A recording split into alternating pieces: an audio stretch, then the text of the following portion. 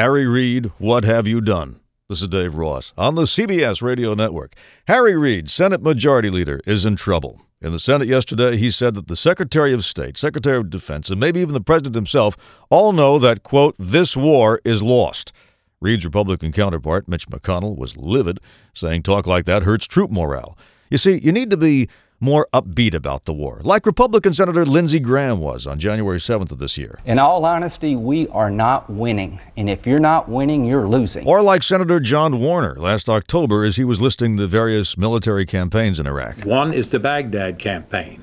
That's the campaign which we're losing, unfortunately. I didn't hear the L word. Did you hear the L word? Well, I don't believe I said that. I don't believe I used the word losing. I said some things. In Baghdad, Senator. We're Baghdad campaign.